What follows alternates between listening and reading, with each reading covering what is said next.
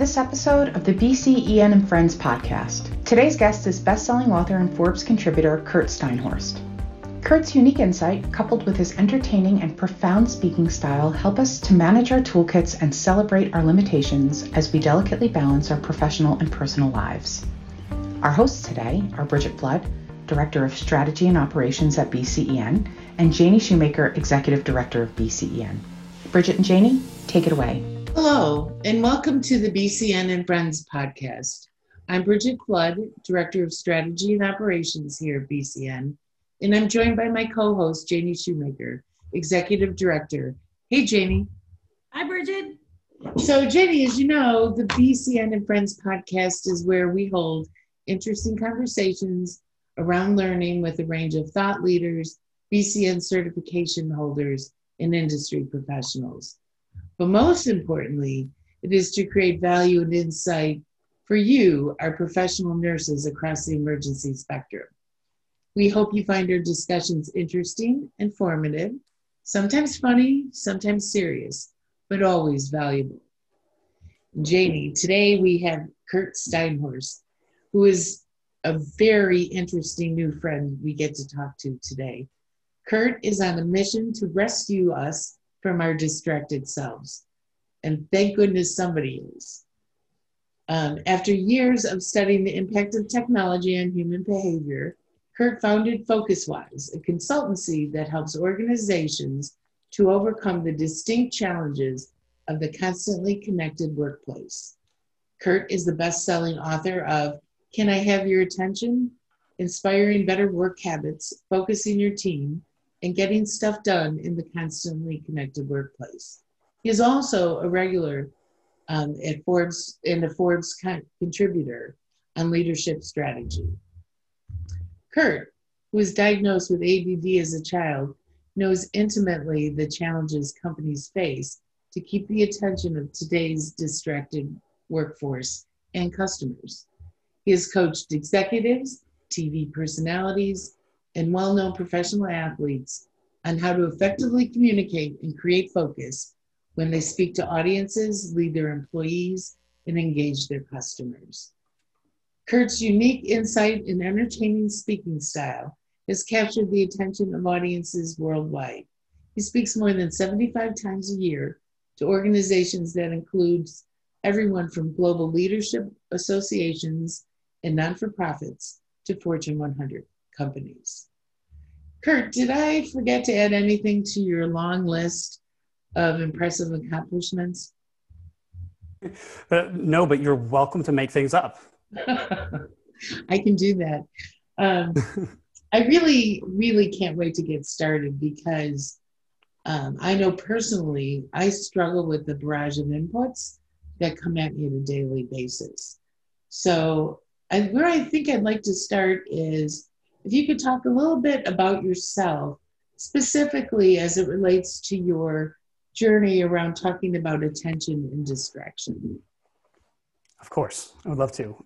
You know, it's interesting because there's certainly no degree that you come out of school and you're like, I'm going to study attention. Although since then, the science of attention is a growing field at the intersection of psychology and neuroscience. My journey with focus and distraction, it goes all the way back to my childhood. When I was a kid, and you mentioned it in the introduction, but I was diagnosed with ADD. And I lived in a home filled with people who had no problems focusing at all. My sister, I don't know if anyone else has that, older sibling that is just unreasonable and unrealistic for anyone else in the world. And she still is an amazing and accomplished person. And she focused perfectly and I struggled. And so I had to learn workarounds and how do I achieve what I was seeking to achieve, remain competitive in an environment where my brain tends to like shiny new objects. And so that really carried through undergrad and graduate studies with a particular fascination on how do you get people's attention? How do you communicate in ways that actually grab people and keep them with you? And the study of rhetoric and how technology changes how we communicate. And then from there, I entered into the working world where I was coaching people that had a big platform on how they capture audience attention. and eventually started my own business. And it was there that the personal challenges around how do I manage this massive barrage of messages, emails, meetings. When you start your own business, you also have to somehow get to the bank, set up an LLC at the time and respond to the girl that I was dating on Instagram. Before Instagram, on Instant Message, right? And who became my wife. And so how would I get focused? And so I ended up, alongside this small consultancy I created to help people with a big platform, being asked to join the largest generational firm in North America. And I was to represent and be one of the two spokespeople for them, and to study and to be on the cutting edge of research that was occurring on generations. And more, my personal challenges around focus were becoming more generational. And then they were going beyond generational. And people were asking me to speak more about that than they were to speaking on generations. And so all of a sudden, I'm being asked to speak on the thing that really was at first a very personal journey and filled with lots of reading and listening to audiobooks and all these great ideas that would work perfectly for me tomorrow, but never seemed to satisfy my need to get focused at the time. And so that's really where I jumped into the conversation to say, like, what is it that's causing this? How can I get on top of it? And, if nothing else, I'm 37 at the time, this is late 20s. How do I make sure I don't do what everyone else in my generation is doing and have to go home and live with my parents? Yeah. No one wants to do that. Yeah. And I do personally struggle with all of the inputs that are coming at me through the course of a day, whether they're work related, personal related, and focus is a problem, and distraction is a problem as well. So what are some actions that maybe I could, or anyone else could take during our day to help us get more focused, or less distracted? Yeah, well, I think it starts, at least for me, it started with really asking the question, what's reasonable? What can I actually handle in a day? How many messages should I be responsible for? What aspects of this are my problem, and what aspects of this are system problems, cultural problems, technology problems, that if we can't think about those, then we end up feeling guilty all the time. And I want to mention that because there's a lot of things we can do, but I also think one of the things we have to do is give ourselves permission to be human. Because the fact is, on average, people are receiving and sending over 200 emails a day, especially if you're at larger organizations where we're getting pinged, on 150 sessions of checking our phone because we're having to respond to people. The whole point of text messaging and emails was what was called asynchronous communication, meaning that, like, I could send it when I wanted to send it. Someone else could read it when they were free, but it's turned into, 70% of emails are read within 6 seconds of receipt when they're pushed to our devices, right? We typically respond within 3 minutes. 90% of the messages we receive, we respond within 3 minutes, at least in text form. And so I just want to start by saying that, like, you're never going to have any chance of getting focused on anything if you're constantly available and everyone expects that you respond immediately to whatever they send you. I couldn't agree more with you. I personally have, I think, about 3,000 unread email messages in my personal email. And I have no desire to even go there. I think if it's important, they'll probably call me. Otherwise, they're just useless emails. But when it comes to work, I think your point of what's realistic is important, and that, responding to what is important and waiting for those other emails is really good advice. So thank you for that. I appreciate that. Yeah. And, it's interesting when you said what it really is important. When we think about, like, what really drives focus, and focus can have a lot of different meanings for people. For some of us, this is the association as like a monk in a monastery, right? Or right. There's all these different understandings. What we're really meaning is the ability to take control of your own attention. Like, that what gets and keeps your attention, that I'm going to focus in on the things that really matter rather than all the other volume and the noise and the chaos that exists around me. And so you said, like, what strategies? It does start with the ability to identify what really matters most. It turns out when we actually know something matters a lot, we don't really have any problems being distracted by things that don't matter. It's that when we can't identify it, everything feels really important and we feel guilty and we flip and we flip and we flip for fear we might miss something else that's important. Right. And if everything's important, then nothing's important. So that's right. Oh, that's great. So Kurt, for our listeners who are largely professionals working across the emergency spectrum, so we've got nurses working in emergency departments and trauma units, ground transport, some of them are in helicopters and fixed wing aircrafts and pediatric emergency departments, all those busy, chaotic places. And this topic is no joke for them. So and having been a nurse at the bedside for many, many years, and was distracted all the time by various things. Sometimes you can't help but be distracted and you've got to go take care of what the distraction is. And other times, maybe it's just, alerts coming through. There's all kinds of communication devices now that nurses carry. Maybe you're getting pinged every 5 minutes. And the sad part is that oftentimes we have a patient in front of us who seemingly should require all of our focus. And I'm just wondering, you say, gosh, we have to really hone in on what's important. And, if you're a nurse and you're getting all these pings and alerts, you have to assume all of them. People wouldn't be pinging you if it wasn't important, but it takes so much away from the person or the patient or the family member that's in front of us. So I just don't know, would you have any specific tips that our nurses might carry away for how to really stay focused on the person who is sitting in front of them so that person feels whole? Yeah, great question. And I think, so what I can offer is some key principles, and then the ability to adapt it to your situation is just, we live in complex, changing, uncertain times. But the first thing that I would recognize is that no one and nothing benefits from your partial attention.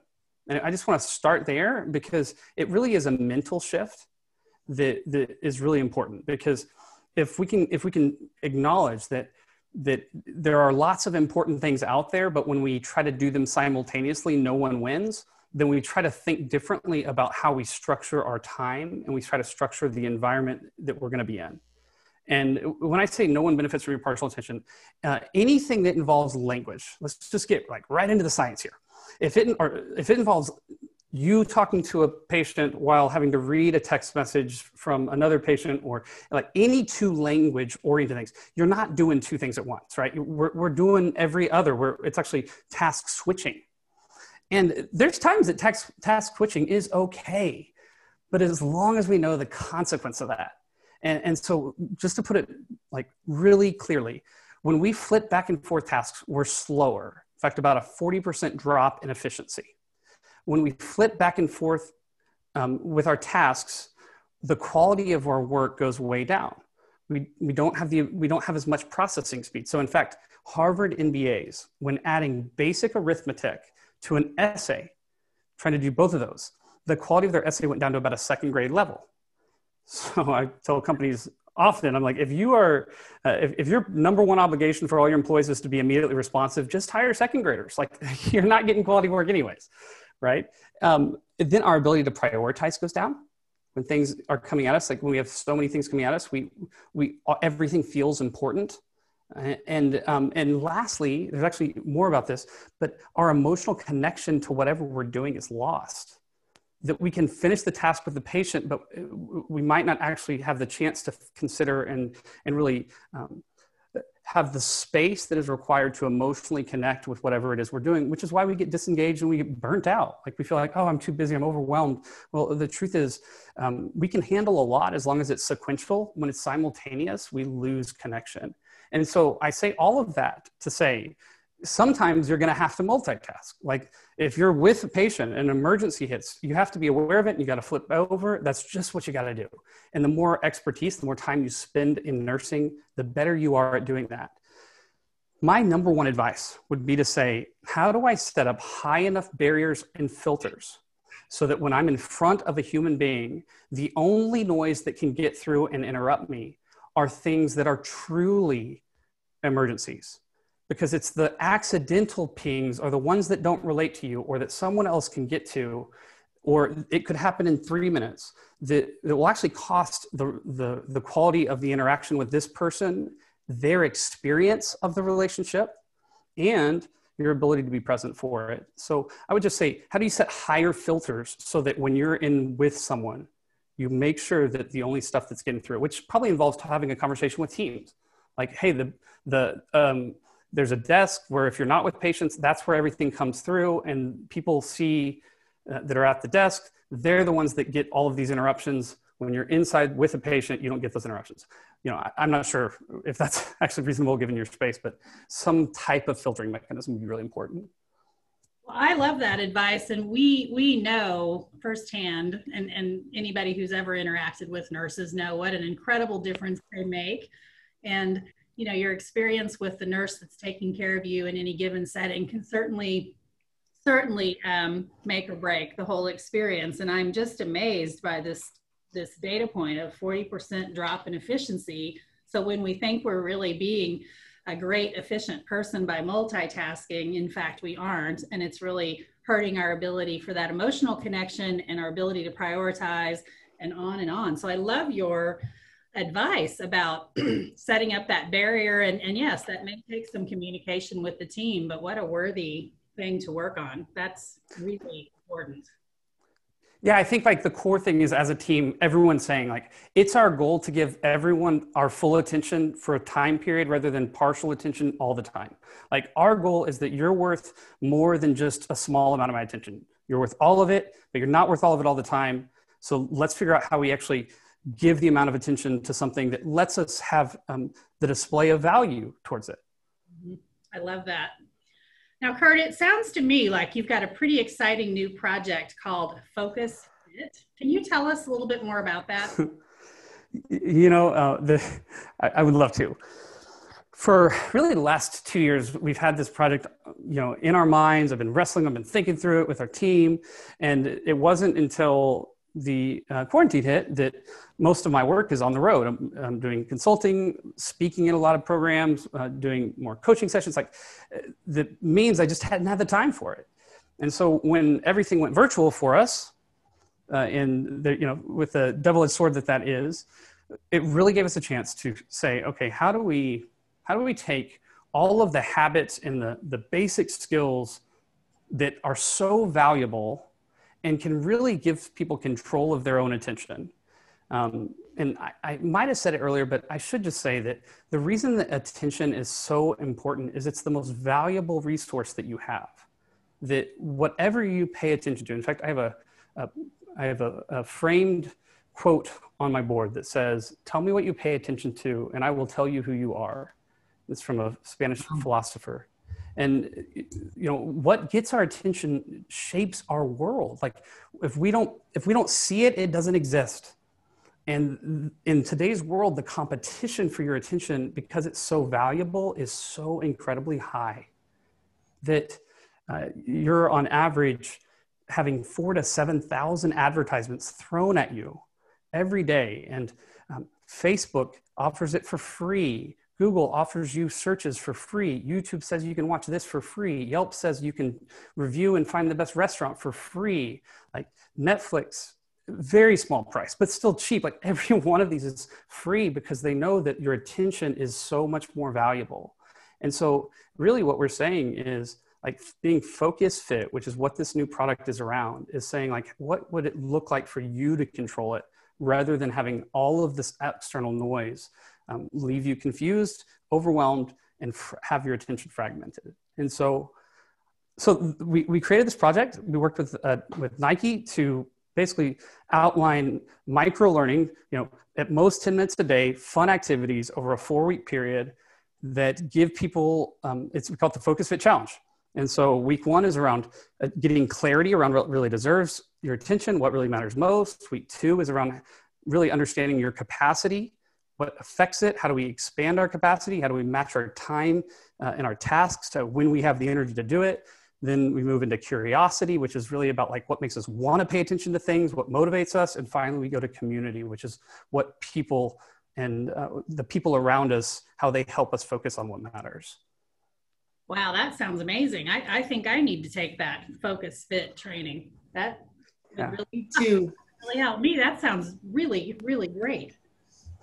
Well, we are very excited. It's the most scalable thing. Like my goal for it, and we're still in the process of like doing kind of the final operational pieces so that we can really let anybody that wants to do it not in an expensive way, but especially do it with teams. Like do it as a team in a company. Like all the nurses, we're going to do it together, and we're going to talk through, hey, when do I not need to be available? When do I need this? When do I need help here? How should we connect and communicate? Because otherwise we end up available on every channel. Like people can, send you an email, then text you, and then, go to Slack. I don't know if you use Slack or Microsoft Teams, and then they flip over, they call you, and it's like 7 messages because you were in the bathroom for 2 minutes. Right. And it sounds like you've made it fun and engaging. That's what really intrigues me. I am, it doesn't sound like your usual, training that can sometimes be kind of dry. It sounds like it'd be really fun to do. Yeah. Well, that's this is part of what took it so long for us to do it, because for me, another like staring at a screen to watch another video to fill out another multiple choice test, wasn't going to do it. The lens through which I look is like, if we're going to talk about focus and attention, we better do things that people want to put their attention on. It better be fun. It better be engaging. We better get to the end and people wish that it was longer, not think, oh, right, it's day 3 and I'm already behind and overwhelmed and done. Yes. Oh, that's perfect.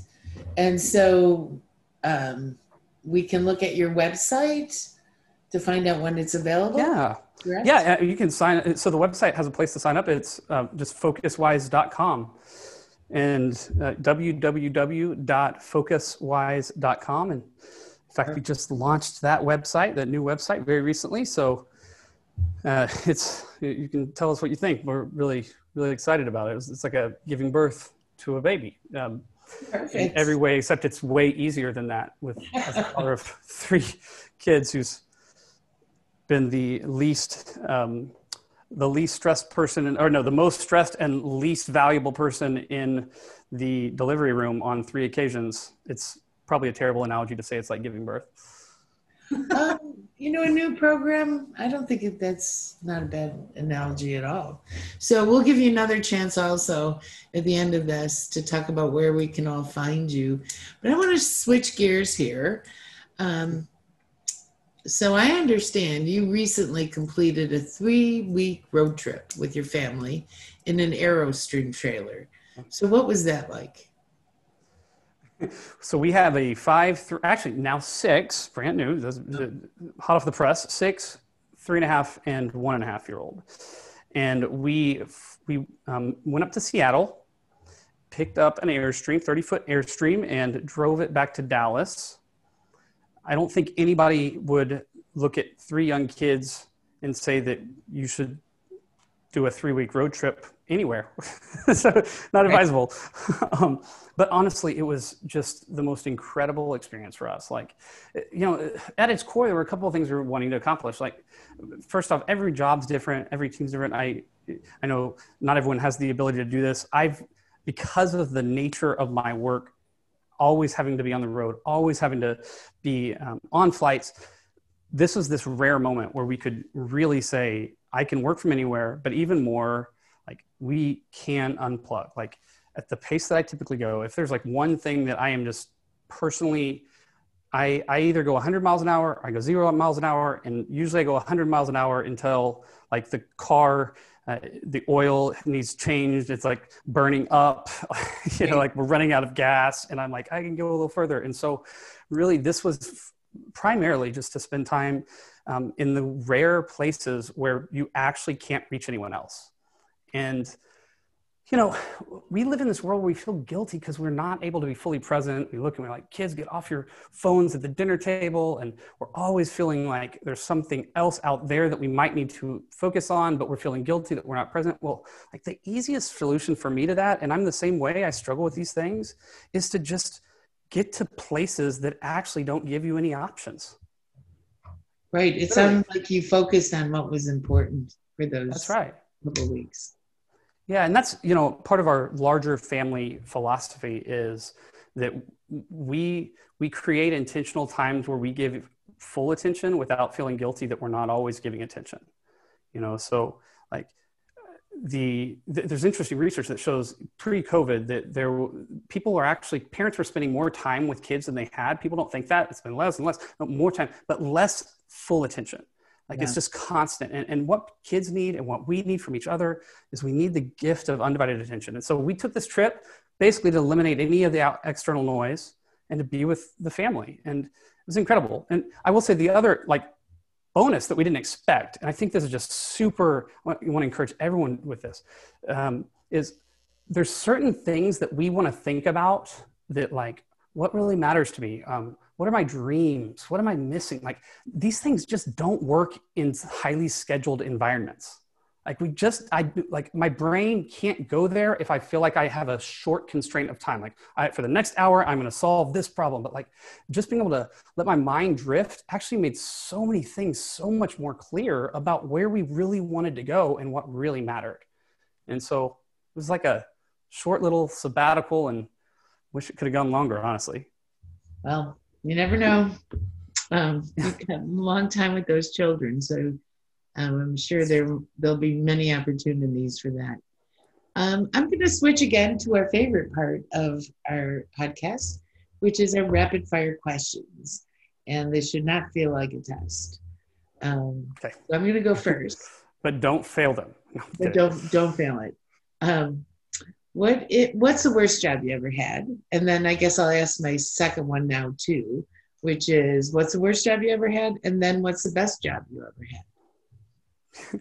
Well, the worst job, you know, there's a couple that compete. The first that comes to mind is that when I was a kid, my uncle owned furniture, like a wholesale furniture business. Mm-hmm. And so, you know, being generous with the teenage kid that needed some money, he had me clean out the warehouses and then basically move furniture. So I was like responsible for putting furniture onto the like 18-wheelers that they would then send out to furniture stores. So it was awful. I was smaller than everyone else. I also didn't know how to use one of those dollies very well, and I'm just terrible at it. So that was the worst job ever, I would say, with a close second being followed by I had to do actually my very first job out of school. I had to, before I moved into the part of my work, which was really the coaching and writing part of helping people with speaking, I had to cold call. And I just sat, you know, the first job was physically exhausting, mentally boring. I would just sit and I'd cold call people all day long to tell them about the people we represented at its talent agency. And it's like I was counting down the seconds to lunch. It was awful. Every day was awful. So those are the worst jobs. Yeah. So you have to have some bad ones to really recognize the good ones. That's right. That's right. So honestly, I pinch myself. Like I am doing my dream. And I don't have any idea how we got here. I will be honest that, you know, pre-COVID was a little bit easier than post-COVID, although post-COVID has been really great in terms of like cleaning, like tightening us up and things like that. But like if I won the lottery, I'd do the same thing I'm doing, probably with a bigger staff. That'd be the one thing. Probably have a bigger team. But I mean, I get to think and write and help people really identify and understand the science of attention, and that's pretty incredible. That's an awesome answer. Jenny, I think you have a couple questions. I do, yes. So Kurt, what was one of the most important lessons that you learned so far? Yeah. Gosh, I feel like starting a business is just a mirror. It's just one way of exposing your delinquencies and mistakes after another. I, you know, I would say that one of the more recent ones, I'll give you two. One is that I cannot bear the emotional burdens of other people effectively and still be able to provide for people well. And what I mean by that is that I tend to, this is just getting real. We can do this. So my natural tendency is to want people to be happy and to, and to, if I feel like there's anything I can do to alleviate a burden, then I'm going to do it. I think that's loving. But what ends up happening for someone like me is that I can end up having people who ultimately need to carry their own burdens, and me trying to carry their burdens can often end up having people that were on staff that are bad for everyone else, including for themselves. And so as a leader, I've had to learn that sometimes the most loving thing you can do is let people, move along, because it's what's healthiest and most caring for them and for the other people that you work with. And so I would say that's one that I about a year ago, I have a good friend that's a well-known psychologist and trauma therapist. And I was like, you're not allowed to do this psychology thing on me. And sure enough, like we're an hour in, I'm like, oh, it turns out that's why I can't solve these problems. Because I'm trying to carry everyone's, Yeah, that's a really good lesson. I bet you there's people listening that can probably relate to that. That's very profound. Yeah, there's a book called Boundaries. It's older, classic, early 90s. I think it's really, really great for that. So, and then let me do one that's a little bit less, bring us up a little bit. I've learned that if you don't define roles extremely clearly, then it's really hard to have anyone feel like they're successful or to make real progress. So when you're in a smaller business, you're like, we're going to just have everyone, we're all in it together. We all do whatever we can. We're going towards the same mission. But eventually what ends up happening is that you have so much replication, and everyone's in every meeting and everyone's contributing and using their voice in every single thing. And I just learned that part of what it means to be a great leader is to let people know exactly what lane they run in so that they have permission to be successful. Oh, that's great advice. That's a great lesson. Each one of these is very costly. They're very costly lessons. Yeah, well, that's how we learn best, right? That's right. Okay, my last rapid fire question for you, and you may want to talk to us about a couple of things here, but we always want to know what book shaped your life, or what's your favorite book, and why should we all read it? Well, so I'll say a couple that are fun. And then of course, my favorite book is probably the one that I had to spend a year and a half writing. But so my favorite book that I just have found myself telling many other people to read is a book called The Social Animal by David Brooks. I've given that one away many times. The Social Animal. And it's just this incredible. David Brooks is a prolific New York Times writer, kind of a pop philosopher, just brilliant thinker. And the book tracks, he does this brilliant thing where he takes basically from birth to the grave, this fake story of these people that end up getting married, having kids. And through the whole book, every life stage, he goes into the sociology and the neuroscience for why these very prototypical behaviors are occurring. Everything from you name any part. So it's this complete fun and entertaining way to really understand the full picture of what we understand about psychology and sociology, about why we do the things we do. So love that book. Highly recommend it. All right. Sounds like a good one. Yeah, it's super fun too. It's really entertaining. He's just a fun writer. And then number two, I guess I would say, I love great fantasy novels, which makes me a complete nerd, but I just want to advocate for a second that fantasy novels are not what people think. They're not, Dungeons and Dragons. I mean, Game of Thrones is kind of the classic, but, I named our oldest kid after a series called The Wheel of Time, but there's a series called Stormlight Archive by Brandon Sanderson, and the next book's coming out, number 4. So if you've ever liked Game of Thrones, then you got to read Stormlight Archive. It's better. So those are the fun ones for you. Wow. And if you don't, I know I sound like a total nerd, but sometimes you just need to leave this world, especially right now, and just go to one that doesn't really exist, but would be really cool. So I agree. I completely agree with you. I have written that down. Who doesn't love Game of Thrones? Well, there are people that put those memes out that say, I never watched an episode, but they're rare. They're rare people. Yeah, and we don't like them, so it's fine. Kidding. Kidding. And then, of course, you wrote a book. You wrote your book, Can I Have Your Attention? I did, yeah. So it's interesting. I've told friends and people along the way, I'm like, I would never wish writing a book on my biggest enemy in so many ways, unless you just can't not write it, because it's such a labor of love, and it takes so long. And so the book Can I Have Your Attention was really the culmination of all of my thinking and coaching and working with clients, and like, what is at its core, like, what are the things that really impact our ability to focus? And so that book came out a couple years ago, and you never know, especially someone like me in the thought world, like, am I going to hate this the minute it gets printed? Like, is there something, it's like, this was a moment in time. And the thing I'm particularly grateful for is I still feel as good about what we put out then as I do now. So, right. Yeah. As good as then, I feel as good now as I did then. Words can be challenging. Yeah, that's great. Sounds like you've given us 3 good things to check out here. Yeah. In reverse order. Yeah, Kidding. Exactly. So Kurt, if our audience would like to follow you, I know we mentioned your website, which was www.focuswise.com. We mentioned that, but are you also on social media? Can they find you there?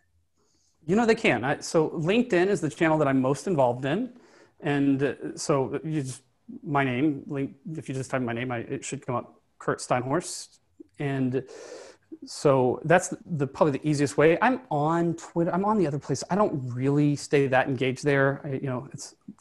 Social media is not always the best place for focus. So there's certain places that can be good. So yeah, I would say LinkedIn is probably the best. And then, the website's the other best. And I'll give you we have an email, and I'll just tell you, I mentioned having filters, and this is a filtered email. So here's what it filters. I have someone on my team that if you want to join, for instance, we have like a podcast. It's like a 3-minute, we call it Focus Break, short every week. Like, this is something leader, I think last week's was about an interview I did with this chairman, CEO of Bloomin' Brands, Outback Steakhouse. Like, this is something from them, like 3 minutes. So if you want something like that, if you want to be a part of that, or just have questions, like if it's anything to get signed up for, or any big question, my admin's going to answer it. You won't even know.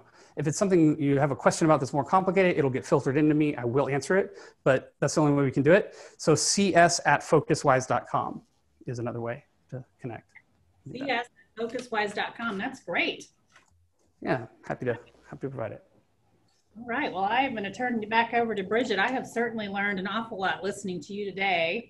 I am so excited you joined us. And Bridget, I'm going to let you wrap us up. Yeah, I agree, JD. This was a great conversation. And I want to take this time to thank Kurt for joining us for this episode of BCN and Friends. Kurt, thank you from everyone at BCN for doing this. And to all of our listeners, we hope you'll stay tuned as we continue on with this series and bring you new and meaningful content and perspectives. And if you have a suggestion out there for an episode topic, please email us at bcen@bcen.org. We are always looking for great topics. I'm Bridget Flood, here with Jenny Shoemaker, and on behalf of the entire BCN team, we thank you, celebrate you for all that you're doing as a professional nurse across the emergency spectrum. And until next time.